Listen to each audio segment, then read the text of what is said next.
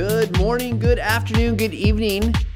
We're so glad that you're here, and we're so glad that we have a show today. So everything has been going wrong that could go wrong. I lost power, so I had to move to the TechSmith studio, so that's why things look a little different today.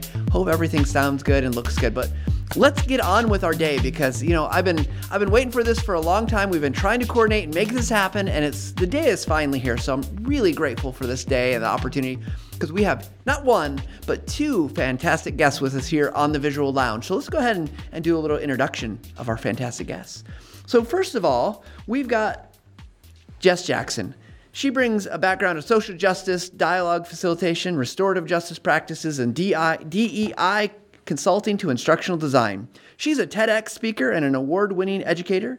She's a current XAPI cohort host and an instructional designer and project manager at Torrance Learning. In her spare time, she serves on the board of directors of her neighborhood association, enjoys bonfires, yoga, thrifting, and spending time with her wife and dogs.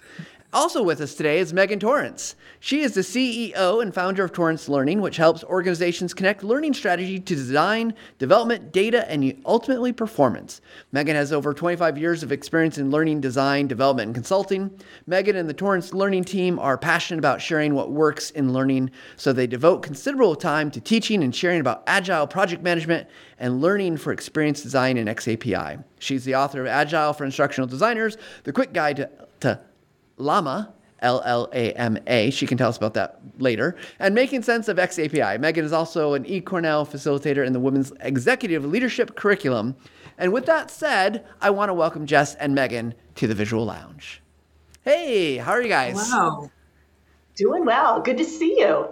It's good to be seen. I mean, like I said, it's one of those days. But well, thank you so much, both of you, for being here today. Before we get kind of diving into things, bios are always great because they sound really good, and we usually take time to craft them. Is there anything else that we should know about you guys before we start into our conversation today? Jess, we can start with you. Anything we should know about you, Jess? I think you captured my professional acumen pretty well. Thank you for that. That's great. I would say, and this is probably rooted in my DEI perspective, is that I'm just human. I think that a lot of what we do around diversity, equity, and inclusion humbles us and helps us to recognize our humanity and how we display empathy to one another. And I try to lead with that. So I try to lead with vulnerability and humanity and recognizing how we all connect and how we all are different. So thanks for having us, Matt. Yeah. Well, can I just say I love that I'm just human. I mean, it's like, yeah, it's true. I'm just human. I love that. All right, Megan, what about you? Anything else we need to know about Megan Torrance?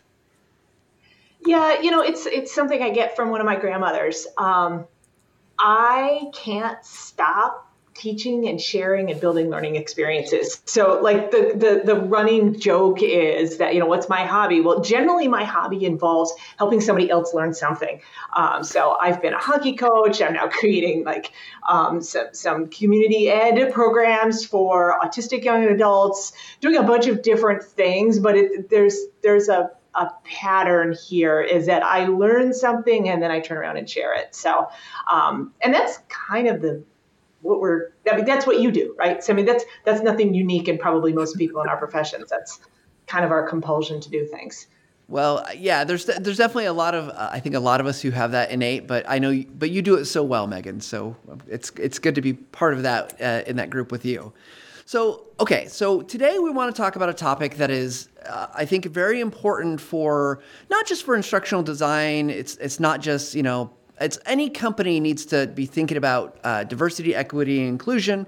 So we're going to start broad, and then we're going to get more narrow here. So let's start with really, really high level because we throw around the term DEI a lot, and I want to hear from the two of you. What does that really, what are we really talking about? Let's define when we say diversity, equity, inclusion.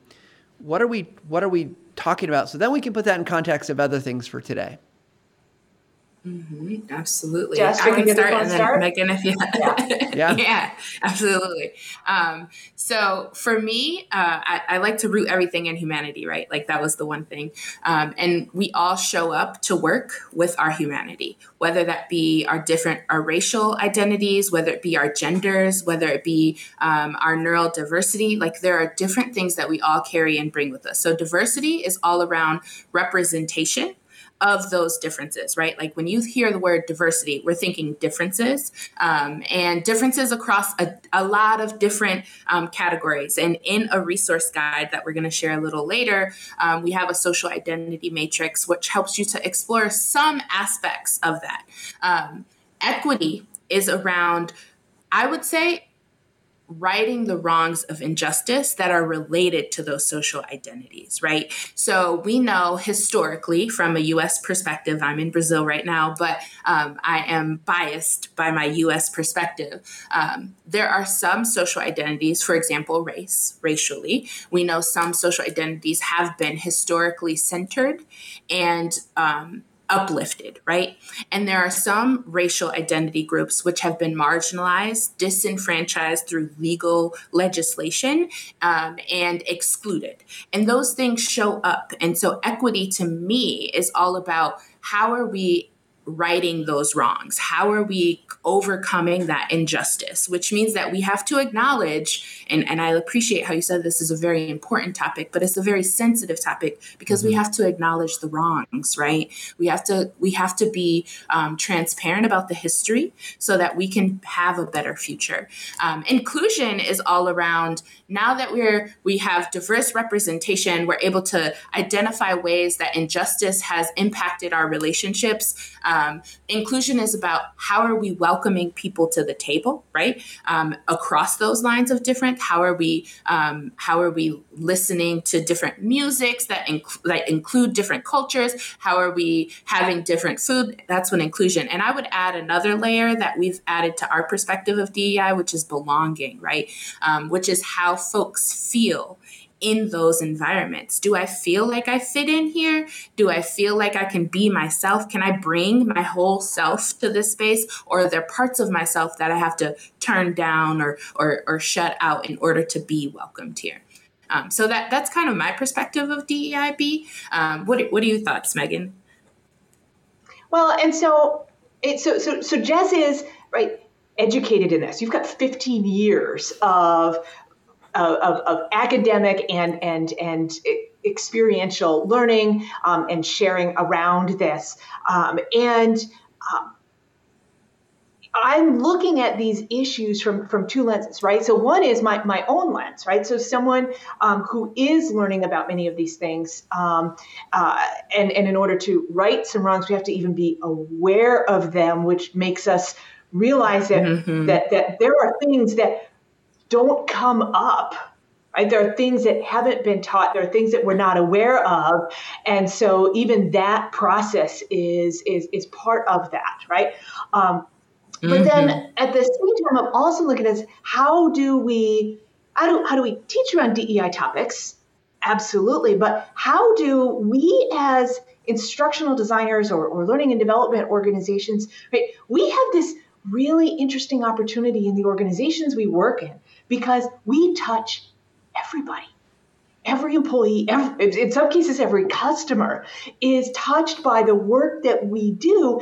And so if we think it's just about this DEIB training and these initiatives, we're missing the point because we are the message.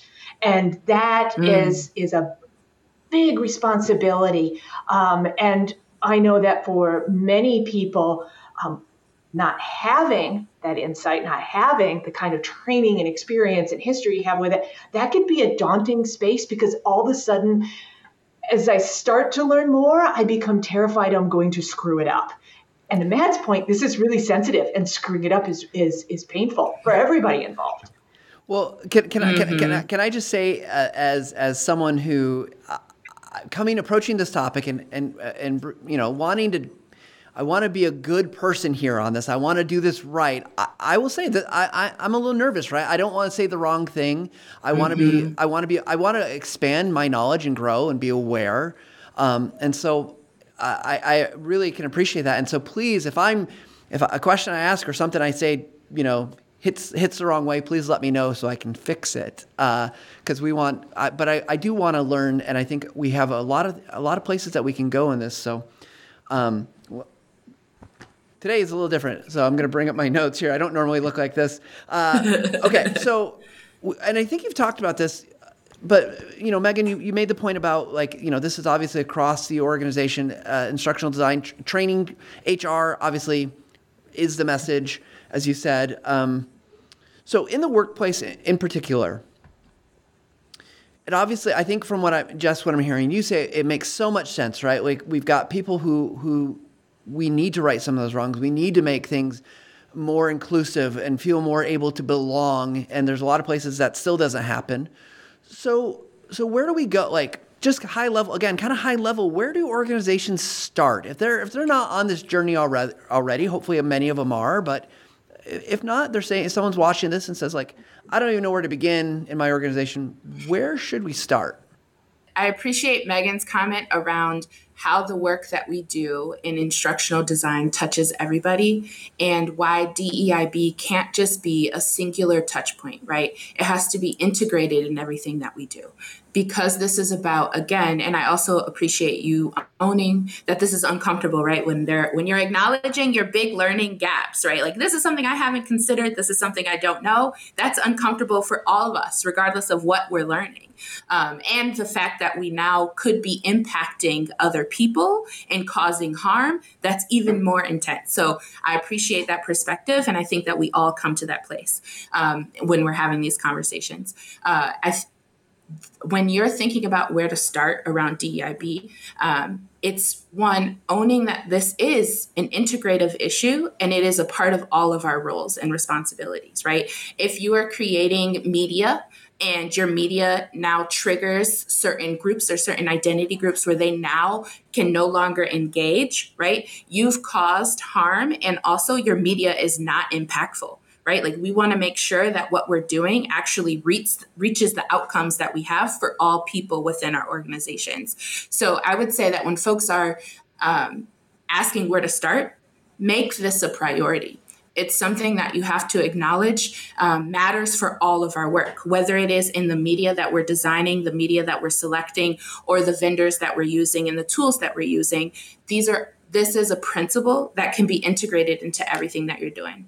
And so after you realize, hey, this is a priority for my work, this is something, whether I'm acknowledging there's lots of gaps of knowledge that I don't know, or there are areas of improvement that I can identify based off of what I'm seeing in feedback from my learners, right? It is that assessment. Right? How are you identifying the gaps within what you're doing in your work and how it relates to DEI? So make it a priority. And that usually starts at the top. Right? Like I'm very privileged to have worked with Torrance Learning where Megan has made this a priority within our organization as CEO. And then we're able to assess or analyze, and we have in the resource guide, again, a way to kind of think about that, right? Like where do some gaps show up in terms of people's experiences, in terms of how folks are responding to our content, in terms of the topics that we're covering and the perspectives that we're centering. When you start to identify some of those gaps, then you have a place to start, right? And you can build from there and have a very outcomes-based approach, a measured approach to the impact that you want to make. And one of the things that we're going to talk about today are inclusive media choices, right? And doing some inclusive visual design. And that's another place to start, right? And that's going to help you to think about where are those gaps again. So one of the questions I want to ask, since you brought it up, Jess, is Torrance is we should probably establish that you're a small business, Michigan-based, which we love, go Michigan. Not necessarily the university, but the state, right? For those Michigan State fans. Gotta rep right, I guess. Anyway. I'm okay with Go Blue all day. All right. Good. So absolutely. So my question is like for Torrance as a small business, you would, and I'm not saying everyone should do this, right? But from a small business, it seems like probably hard to make that a priority and say like, gosh, of all the million things that we have to do, let's make this a priority. So Megan, I'd love to hear like, what was the thinking about like putting the emphasis in that spot at this time? And not, instead versus all the other things you could probably do with the time and resources, effort that you have. Wait, you don't have 27 hours in your day? I do not. I know you somehow make it work that way, but I don't. Well, I think what's interesting, right, is it doesn't necessarily have to take more time. It might take more time. Some of the things that you do may take more time, and require. But it's a mindset and approach that can be layered on everything you're already doing. Right.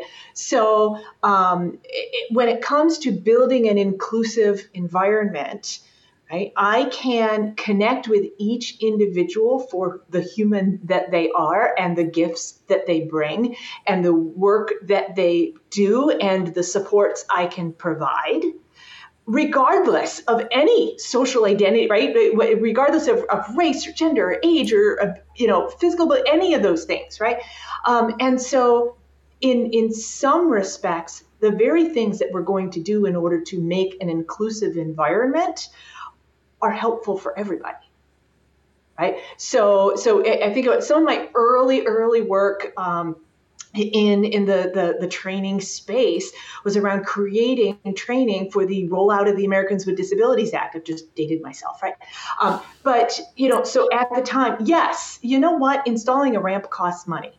When you're building the building, it's actually, you could build a ramp or you could build stairs, and the difference is, depending on where it is, right? The difference is not that material, right? But when you build a ramp, yes, you help people who are wheelchair users. You help people who, you help your moving crew move your furniture in. You help people with baby strollers. You help the UPS person who's bringing you, your stuff. There's all sorts of things that doing something that had historically been thought of as something we only did to accommodate someone who is a wheelchair user suddenly becomes so much more natural to all of the workflow. And so that's some of the lens that we look at this, right? It doesn't always take a lot more effort. Sometimes it absolutely does. And that's when your values as an organization, your values as a leader, your values as a person, right, come to play. One of our core values is people first. And so if we're not thinking people first, we are liable to make some mistakes. Actually, you know what? We are going to make mistakes. We're just going to socialize this. We're going to make mistakes. Everybody's going to make mistakes. At some point in this conversation, one of the three of us will make a mistake and we will learn from it and be better for it. Well, I love that. I love that you've brought in this, and really, I think oftentimes when it comes to diversity, equity, inclusion, and belonging, I love that you opened it up to be this even broader. Like it really helps everybody. And so I really love that perspective. I think that's really an important one, because I think it's easy for me as someone of privilege, in a very privileged position. I want to recognize, I know I'm in a very privileged position in my life. It's easy for me to maybe forget that, it doesn't have to be just good for me. It could be good for everybody, and that's going to still make my life easier, because I agree. I love a good ramp, for lots of reasons, versus stairs. So many questions in my head right now. But one of them that I want to talk about is obviously we can spend a lot of time defining it, talking about what it is, and that's good. And I think there's probably 1,000 conversations that need to happen in that area. But today, one of the things I want to know is particularly because we're going to be talking about image, I need to talk about images and video at some point. But how do you know if you're doing? Gosh, I don't even want to say enough, because I don't. It's I don't know if there is enough. How do you know if you're nailing this? Can you? Is there a point where you can say yes, we're at least doing a good job here at this process? Because obviously, as you said, Megan, we're going to make mistakes. It's a process, not a I don't know if there's a one destination. We've done. Oh, we did DEI. Now we're done with it. That's not how it works, right? So how do you know if you're on the right track of being okay, we're moving in that right direction? Any thoughts from the both of you? What comes to mind are like two company lines, right? So it wasn't years and years ago. I'm going to get this wrong. Avis, we're second best, or we're number two, right? And it was that their advertising led with that because it meant to them that they were always working harder at it, right? Johnsonville Sausage, part of their mission and their values, right? It's we are becoming better sausage makers, not the best, right? They are becoming, and that point at which it's not a check the box, right? If all I'm doing is passing out training and making everybody take the training, then it absolutely is check the box. But right.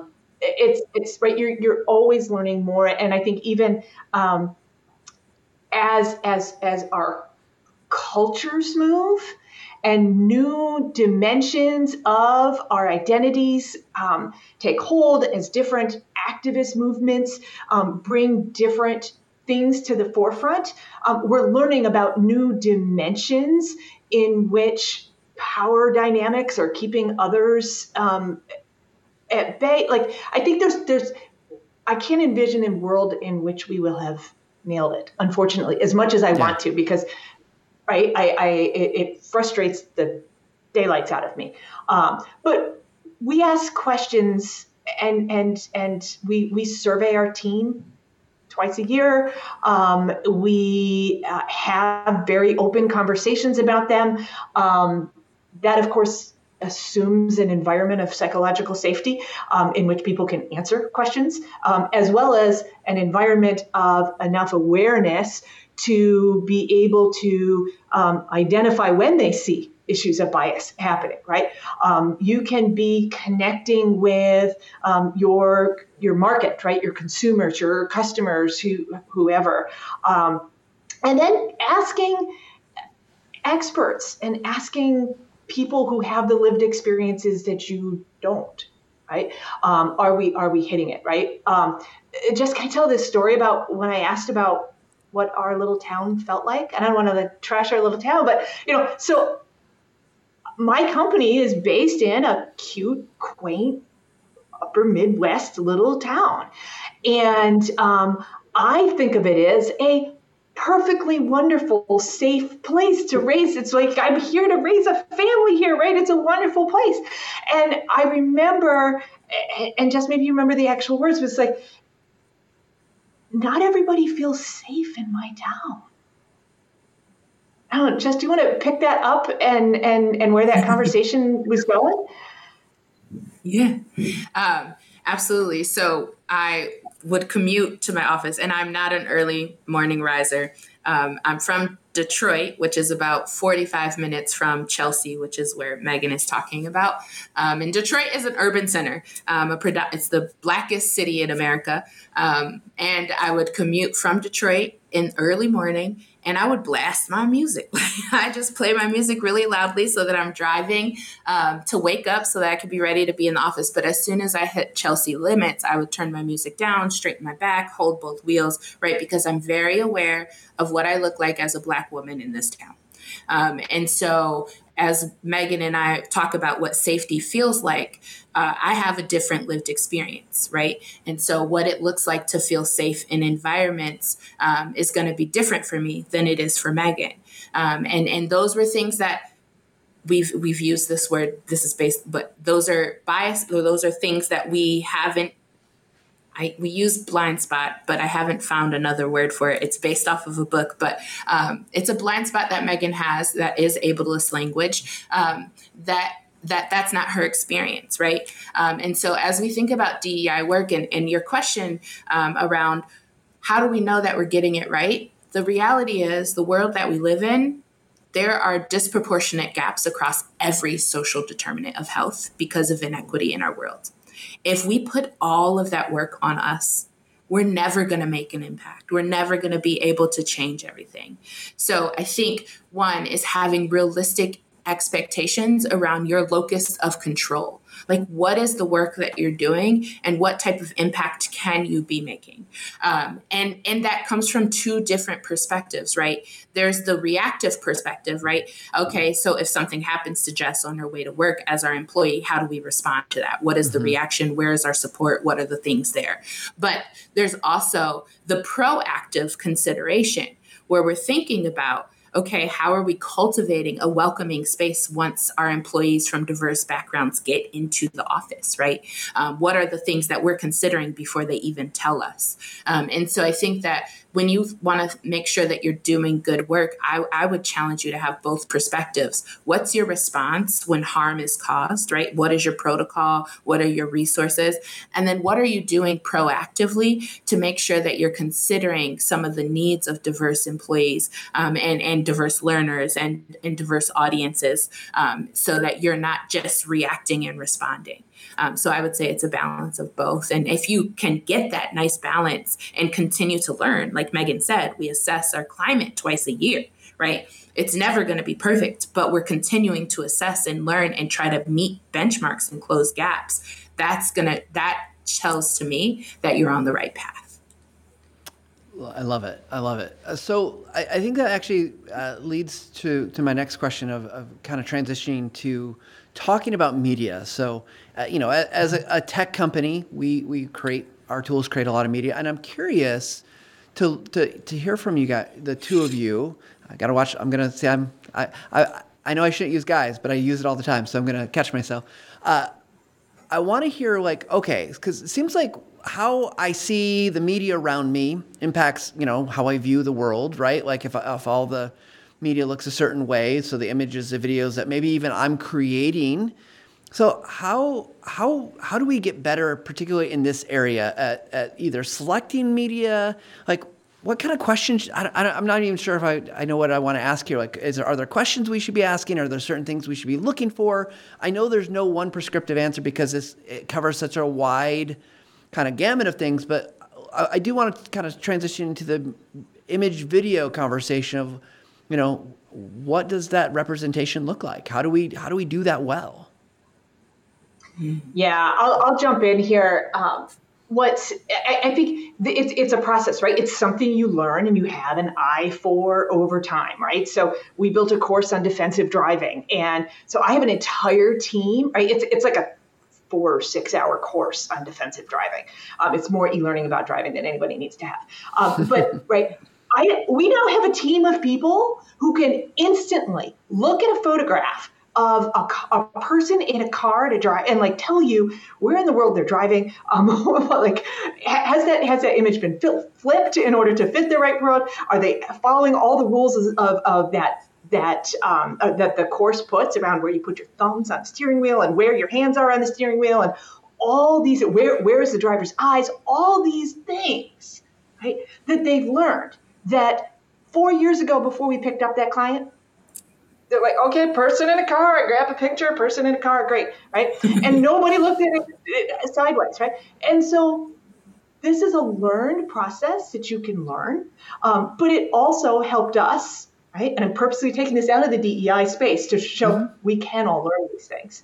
But we needed an expert reviewer to help us say, oh, no, see those thumbs? Not going to work. See, that's 9 and 3, not 10 and 2, or where your hands are on the steering. All these things, so it takes time. And so, for example, we're starting to apply, right? Yes, our team is all super aware of these things, but we're also starting to apply, and customers are asking us for an image audit, a media audit, a scenario audit, right? Somebody who, because I haven't lived all these experiences, I don't see them as readily because they're not kind of front and center.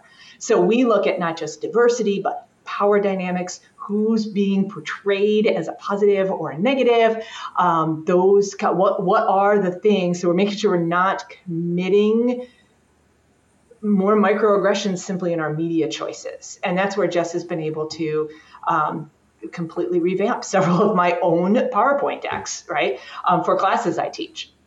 So it's been really helpful. What have you seen, Jess, in that space? Yeah, I would say that there's kind of like three big tips that we've narrowed it down to, although within that we could be even more nuanced, right? But the one is, what's your baseline? Right. So an example that we use in some of our presentations are some icons that Megan used in one of her presentations. And it's a woman's face. And the woman's face is replicated multiple times with a few different complexion types, a few different hair types, a few different eye color types, right? But the dimensions of that face, the shape of the nose, the shape of the lip, the actual texture of the hair, the things that are actually indicators of our difference are all the same. So the baseline in those images, in those icons, are white women.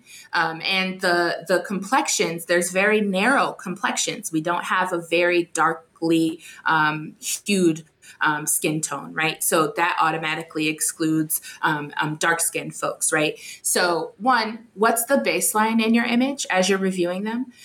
Is this actually a standard or a baseline that is reflective of diverse individuals, or is it reflective of things that have been historically normalized, historically centered, and how can we make sure that the baseline is more diverse there?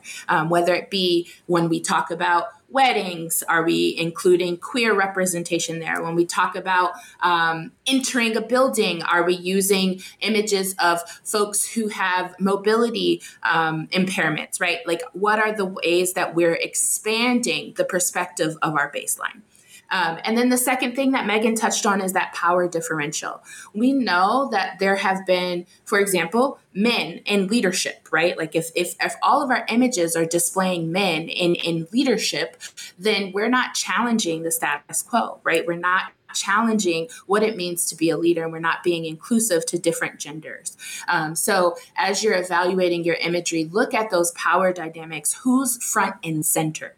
Who's leading the conversation? Who's reflecting? How are we reflecting those power differentials across indicators of dress, right? Like in some of our images, we see, men are wearing blazers while women of color are wearing T-shirts, right? Like, and does that demonstrate a dynamic there, a power dynamic there? So what are the indicators of that power differential, and how are you kind of challenging that in your media selection? And then I would add to being critical of I think that we all come into our work recognizing that there's certain biases that we won't ever go to, right? When it comes to negative depictions of people of color, right? Like we know that we're not going to position a person of color as a thief or as someone who is causing harm in a situation, because that's a stereotype. We know how to challenge some of the normal stereotypes, right? But how are you including more positive depictions and better representation? So one example that we use in our presentations, I was looking for theft in the office, right? Like we wanted to show an image of someone stealing while they're in the office. And there were no people of color when I did that stock image search, right? And I was like, okay, this stereotype is debunked. Like we're not going there anymore. We have that. But then when I looked at collaborative tech teams, right, and I'm looking for what a team in an office space that's focused on technology is working, I couldn't find a diverse, a team that reflected diversity. They were all mostly millennial aged. They were all a certain body type and ability status, mostly all white. And so as we think about the stereotypes that we're challenging, also making sure we're expanding the narrative of those positive depictions of diverse people. So those would be like my top three. Recognize the power differentials in the imagery. What's your baseline and how are you expanding the baseline? And how are you challenging some of the narratives, not just from a stereotypical depiction, but from a positive depiction? And then we could get into more things of where are you sourcing your media from, right? Like how are you using what you create, and then how are you being inclusive in those things? But those would be my big three. Well, those are fantastic, because I do feel like, it's it would be easy to get lost in all this and say like, oh, well, there's so much for me to learn, and so I love that those are very simple guidelines of things that we can just do, right? At every piece of media that we're going to include, just ask a couple questions about it. That makes a lot of sense to me.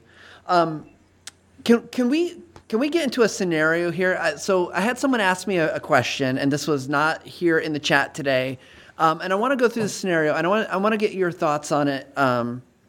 From a company perspective of like, what advice would you give to this individual? So I'm going to read their question just so I get it right. So let's say a company is really trying to do good and they're trying to be more inclusive and represent more voices and more people, but the organization as a whole, where employees, it's not there yet. It's like the actual kind of employee body is not as diverse as it would like to be. So it's going to make some video. It's going to make maybe an HR, like a hiring video, or maybe it's even an onboarding video, something like that. And they're specifically choosing people to make it so it is inclusive. There are a variety of different people of color, mobility issues, all kind of, they're doing that. But it definitely skews like they're choosing that versus what the reality is, especially from a hiring standpoint. You could see where you're maybe feeling like you're telling them like, this is what we look like, and it's not what we look like in terms of the body. So is that okay? Like, where should this company go? Should they be like, yeah, that's great, make it the way you want it to be versus what the reality is today? Or is there a balance there? Or I would love to hear your comments and thoughts. And I know this person is keenly interested, and it's not me. I am interested, but I'm not the person to ask the question. But keenly interested in like, what are your thoughts about this? And because I think they had some questions like, is this the right thing to do? Am I being disingenuous? And they didn't want to be disingenuous either. Jess, do you want to take this kind of societal? I can talk about what Torrance Learning does. Yeah, please, Jess. Yeah, absolutely. I think that this question comes up a lot, actually, because folks want to make sure they're doing the right thing. And so sometimes they're overcompensating, right? Mm-hmm. And that comes off as authentic. And I think I've been grappling with this a lot, like intrinsically, because there's competitive schools of thought here, I think, because we could absolutely. This is the ideal. We want to showcase a reflective diversity, even though we might not be there. This is our benchmark. This is our goal, right? There's also does this feel disingenuous when the learner is engaging in this content? And does it affect their ability to continue engaging? Or are they like, this doesn't relate to my experience. This doesn't make me. So is it off-putting for your learner, right? Like that's a consideration to make. And then also, thinking about broadly, the broad perspective, like, does this reflect a world that we live in? And maybe not in this organization, but is this the world that we live in? And is this the global perspective? So I think that there are so many different answers. And I would say that what is your business goal in terms of the impact that you want to make with your content? And be authentic to that. If you're saying right now we're ramping up our recruitment to increase the number of diverse candidates that we get and the number of diverse hires that we have, and we want our content to reflect that. If that is your goal, and that's what you're setting up your outcome to be, then stick with that and be authentic in that narrative. If you want to focus on your current employees and make sure that the learning is reflective of who they are and feels more inclusive to them at the current state, then make content that is reflective of your employees. In fact, use imagery from your actual workplace instead of sourcing outside content. But be authentic in your approach and align it to that bottom goal. Like, what is your intention there? If there's no clear intention, and you're just doing things to do things and you haven't communicated that, and there's also ways to express both perspectives, right? Like, our goal is to have a more, like, you can have a disclaimer or a note in your content that says, we are working on increasing the representation of our staff to 20% diversity by this date. And you'll see that reflected here, right? And letting the learner know that that's why you've chosen that number of diversity in there so that they're aware. Or acknowledging and owning your gaps. Like, we recognize that this content doesn't feature as many diverse individuals. And this is why, because whatever, X, Y, and Z. So there are ways to like be authentic in why you're doing what you're doing. And then also, I would say, get feedback from the learner. You never want to put out content that's not going to be impactful. The point of producing learning content is to increase performance, right? It's to make sure that our employees and our teams and our audiences respond well to that content. If they are not responding well to the content, there's a gap there. And maybe the gap is around building that awareness and helping them to understand why and your motivations. And maybe that gap is just not landing well. And you have to be honest about that as well. So that would be my thought on that question. And before we move to you, Megan, real quick, I just want to reflect on that for a second. I love the idea that, use imagery of your space, the people that you're with that are like, that's your goal, right? Like, you want to reflect your organization, use those people. That's awesome. Oh, the notes, because I love that you can be intentional in that, right? Like you don't want to, you're not just trying to explain it away or justify, but I love that idea that like, hey, this is what we're trying to do here. I think that's a brilliant idea because I think it gives people reason to be like, oh, okay. And then it kind of puts me at ease that I can be like, this is why this is. So I don't know if it works for every scenario, but I love that idea that like we can be intentional and kind of prepping the person to understand what they're going to see. So I don't know if you have experience using that, but at least on the surface level of the conversation today, I think, wow, that could be really powerful. I think that could be really interesting. Go ahead. In some of our courses, we've embedded what we call trigger warnings. We don't name it that, but it's just kind of naming this data might have an impact on you, right? Before the learner gets into it. And then I also think that if you're choosing to reflect your current diversity levels, right, there are ways that you could increase diversity, maybe not through reflective imagery, because we now know that this is not creating the impact on our learner the way that we want. But maybe when we're sourcing the photos of our team, what photographers are we hiring, right? Like, who's capturing this media? Is there a way to increase the diverse perspectives on that media, still without being inauthentic to what's represented in our organization? So that's why I say this is integrative into every aspect of your work, right? Not just in the pictures that you choose, but who's taking your pictures? Who'd you pay to take those pictures? Could you be paying a person in a marginalized body to do that? Is that another way to increase equity in a more authentic way? Yeah, love it. Yeah, absolutely. And I'm going to chime in, from a practical perspective, right? Actually, a lot of these things that Jess is mentioning and I'm mentioning are in a resource guide that we can make available for download. And so this would be a great time. And I know in the chat, somebody's asked for like, do you have a checklist or a template? We do. And the checklist and the template talks about media representation. It has places to go for that, but then also has some of these processes and these organizational checklists. So, I would say a lot of what Torrance Learning does in our own marketing, for example, we show pictures of our team and our space and things like that. And we are 85% white. Our headquarters is in a community that's probably 98% white, right? We go out of our way to try to recruit and reach, and when we find them, support them through that process, that hiring process, so that they feel welcome. But then on our website, right, we have more than 15% images of people of color, right? So we overrepresent. It is authentic. They are our people, but we do slightly overrepresent images. So I think I'm thinking our 5 banner images of our website, right, that scroll through like everybody else's banner images scroll through, right? I believe that those are 40% people of color, right?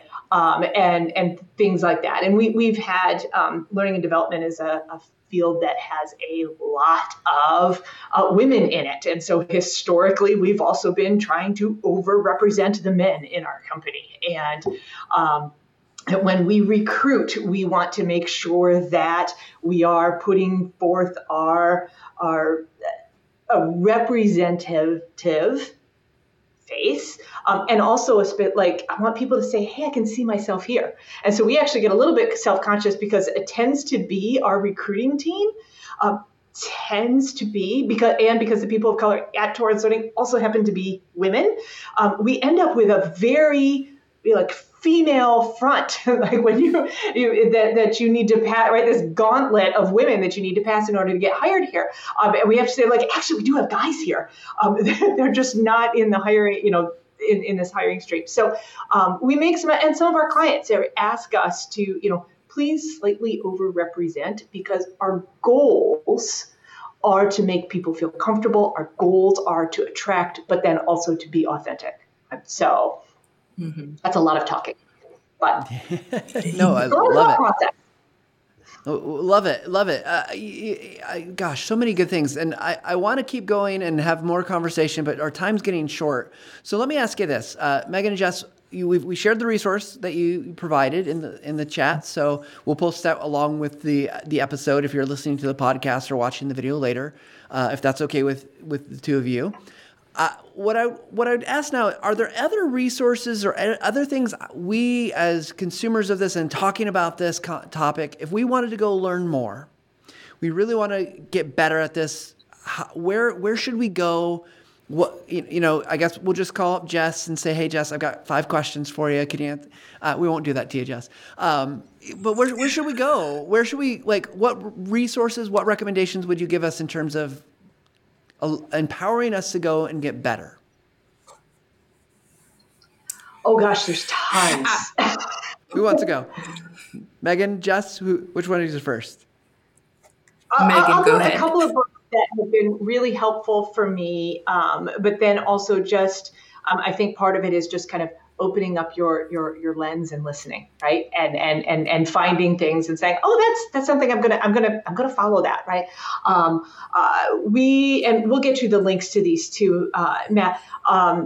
We as a company read the book, So You Want to Talk About Race, which was really, really very powerful as a company read, and it's set up very well as a book club kind of thing. It works really well that way.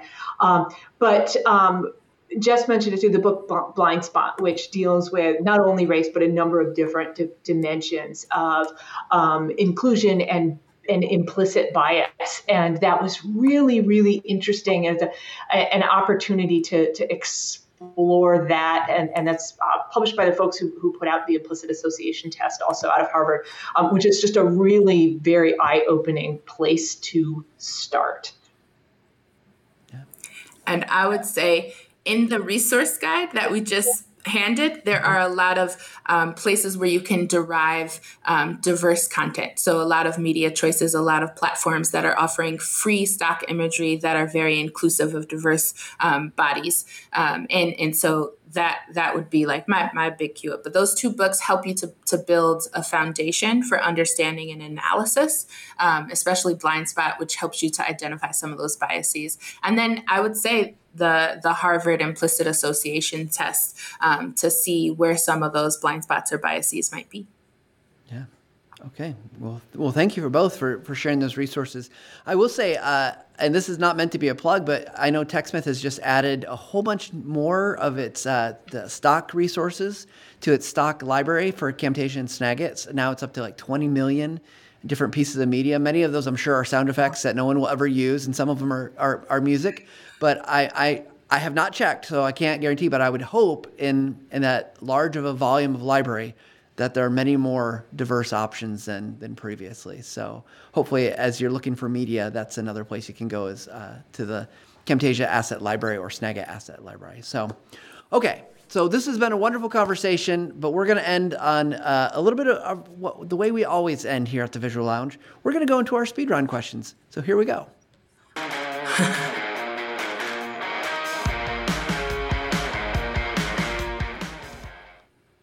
Okay, so speedrun questions. The goal of speedrun questions is these are meant to be fast, quick answers, a little bit lighter topic conversation, a little bit more fun. And if I can ever get my questions up here, we're going to go through them. So, Jess, I'm going to put you on the spot because Megan told me it was okay to do this. What is your favorite home improvement project you've been working on? I know right now you're out of country, you're not doing that right now, but she said you do lots of home I am. Even right now? Yes, we got contractors in the house right now. We're renovating our basement. So we have 1,000 square foot basement that we completely opened up. It was 3 rooms. It's in Detroit. So it was an old Detroit basement. We had to move all of our mechanical into a utility closet, which meant moving water mains, getting a whole new HVAC system, getting all new ductwork. And so we just got our bathroom. So we also added a bathroom, a full bathroom down there. We're going to add a little mini kitchenette. It's going to be like a little studio apartment. And that is, we just finished the bathroom. We finished our epoxy floors because, if you don't know, Detroit basements flood. So I could not do the laminate floors I dreamed of. But I got epoxy floors that have copper in them, which is my favorite addition yet. It's beautiful. It looks like marble with copper in it. So sounds awesome. Sounds like a great place to have a party. Yeah. All right. Next question is for you, Megan. What is the best thing about running a small business in Michigan? Oh, gosh. Small business in Michigan. So one of the things that people love about Michigan is our beautiful Michigan summers and all of the lakes. And one of the things that people hate about Michigan is our cold, wet, mushy, gray winters.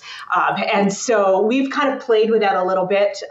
As a team, we're still small enough that when we have our annual company picnic, as long as it's not a pandemic, one of our team members has a lovely little home on a lake.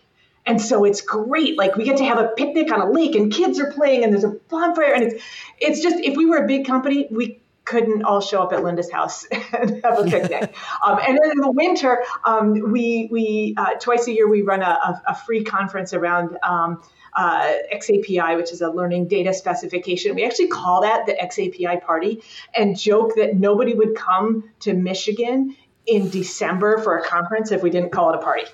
Yeah, absolutely. And if you have not been to the XAPI party, you have not partied quite yet. So it's well worth checking that out as well. So next question, Megan, we'll start with you, and it'll be the same question for you, Jess. You get a little bit of more lead time than Megan does. Where's one place you turn for inspiration? I am on the board at the Ann Arbor Hands-On Museum. And one thing that has done is it's really fueled my passion for these, I spend my days in front of a screen, and you go to a science museum and there's things to touch and explore and ideas you never had, any idea, how things work. Those are my passion. I got all whipped up this morning coming out of a meeting I had at the museum. And so that's a good source of inspiration for me. I love it. What about you, Jess? Where do you turn for inspiration? And this is, it's spiritual for me. So great. I think I return to water and prayer and just being I'm here in Bahia, which is where I studied abroad in Brazil for 3 months. And now I'm back because the water is inspiring to me, and it has really affected my clarity and my ability to communicate. And so I go inward and I pray, and I am just grateful for natural resources. Oh, that's beautiful. And I'm sure it's much warmer there than it is here today. Windy, cold, Michigan. It's amazing. Awesome. Okay. So one more question for you each. And again, you can decide who goes first. So one of you is going to get a little heads up. This is we preface this by saying to everybody, this is the hardest question we ask throughout the entire show. Okay. So you can imagine what that's like. And it's because most people don't know what to do with it. The question is, what's one question you want to ask me? So you get to turn it around to me. So who wants to go first? Megan? Jess? Rock, paper, scissors? One who gets to go? I will ask, what is this is a person. I'm just going to ask Please, what came to me instinctively. The first thing that came up. What's your favorite food and restaurant? So many foods. I love eating. Like if you'd seen me a year ago, you would know I really loved eating. I love so many different different ethnic foods, like trying Asian foods and just going and trying stuff new. But gosh, what's my favorite thing I've ever eaten? I love a good Indian dish. Like seriously, just, something that's, the one with the cheese in it. I love that so much. I could eat it all the time. Paneer? Paneer. Yeah. Paneer. But I also love like pho, like a Vietnamese pho. And, I'm not super adventurous on spicy, but my kids are. And so we'll go and I just had some hot chicken that was I just love food. That's probably like the worst question to ask me because I have I just love to eat. Seriously, give me food. I have the logical follow-up. All right. I have the logical follow-up because the last time I saw you were running down the street in Salt Lake for exercise, not out of fear. So, so how's the running going?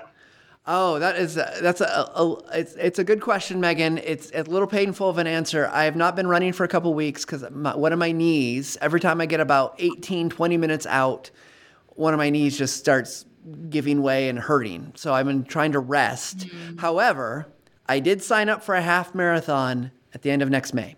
So that will take you more than 18 or 20 minutes, my friend. Yeah. So I'm trying to rest, trying to do some recovery right now, some stretches and stuff like that. But for those that watch the show and know me a little bit, I started running on my birthday this year, and with a goal to run 10K as a distance. And I did that. My goal was end of summer. I did it on the day before the last day of summer in September. And so I was really proud of that. And Megan, that's what you were seeing a little bit of. And so I was a person that said, I hate running.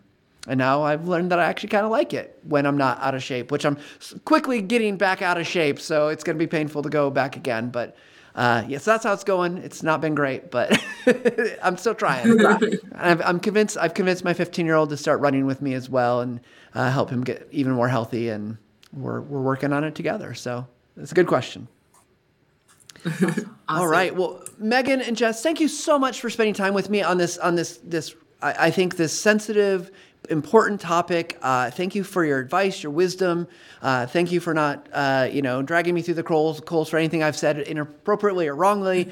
And I just want to address, I know a lot of people watch or listen to these shows and they think, oh, what does this have to do with Camtasia or TechSmith?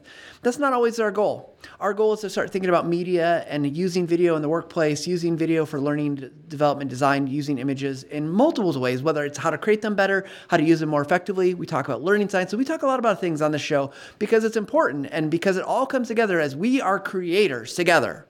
As creators, we need to be thinking about these things and our creations have impact. And so we hope that helps you understand the why. Why do we talk about these things on the Visual Lounge? It's not to teach you how to use Camtasia. Lots of great tutorials. If you want to go watch those, go check out the Camtasia certification. Go to our tutorials on our website. Those will teach you what buttons to click. But in every video that we create, there's so much more to it that you need to understand. So Jess, Megan, thank you once again for joining me today. Just as we log out today, and I just want to say a big thanks to everybody that helps out. Jesse O'Donnell, behind the scenes, Andy Owen, who provided me some major technical support to get me up and running here in the TechSmith studio versus at home, where I don't have power still, I'm pretty sure. But what we do is, if you're liking what you're hearing, you can keep watching on YouTube as future shows come up, or you can find us on any of your favorite podcast platforms. You can look for The Visual Lounge. And we always like it if you like, subscribe, share, because that helps us out. We will see you all next week with an awesome show. We're going to be talking about the video viewer study with Dr. Jane Bozarth. So we'll see you next time. Thanks, everybody.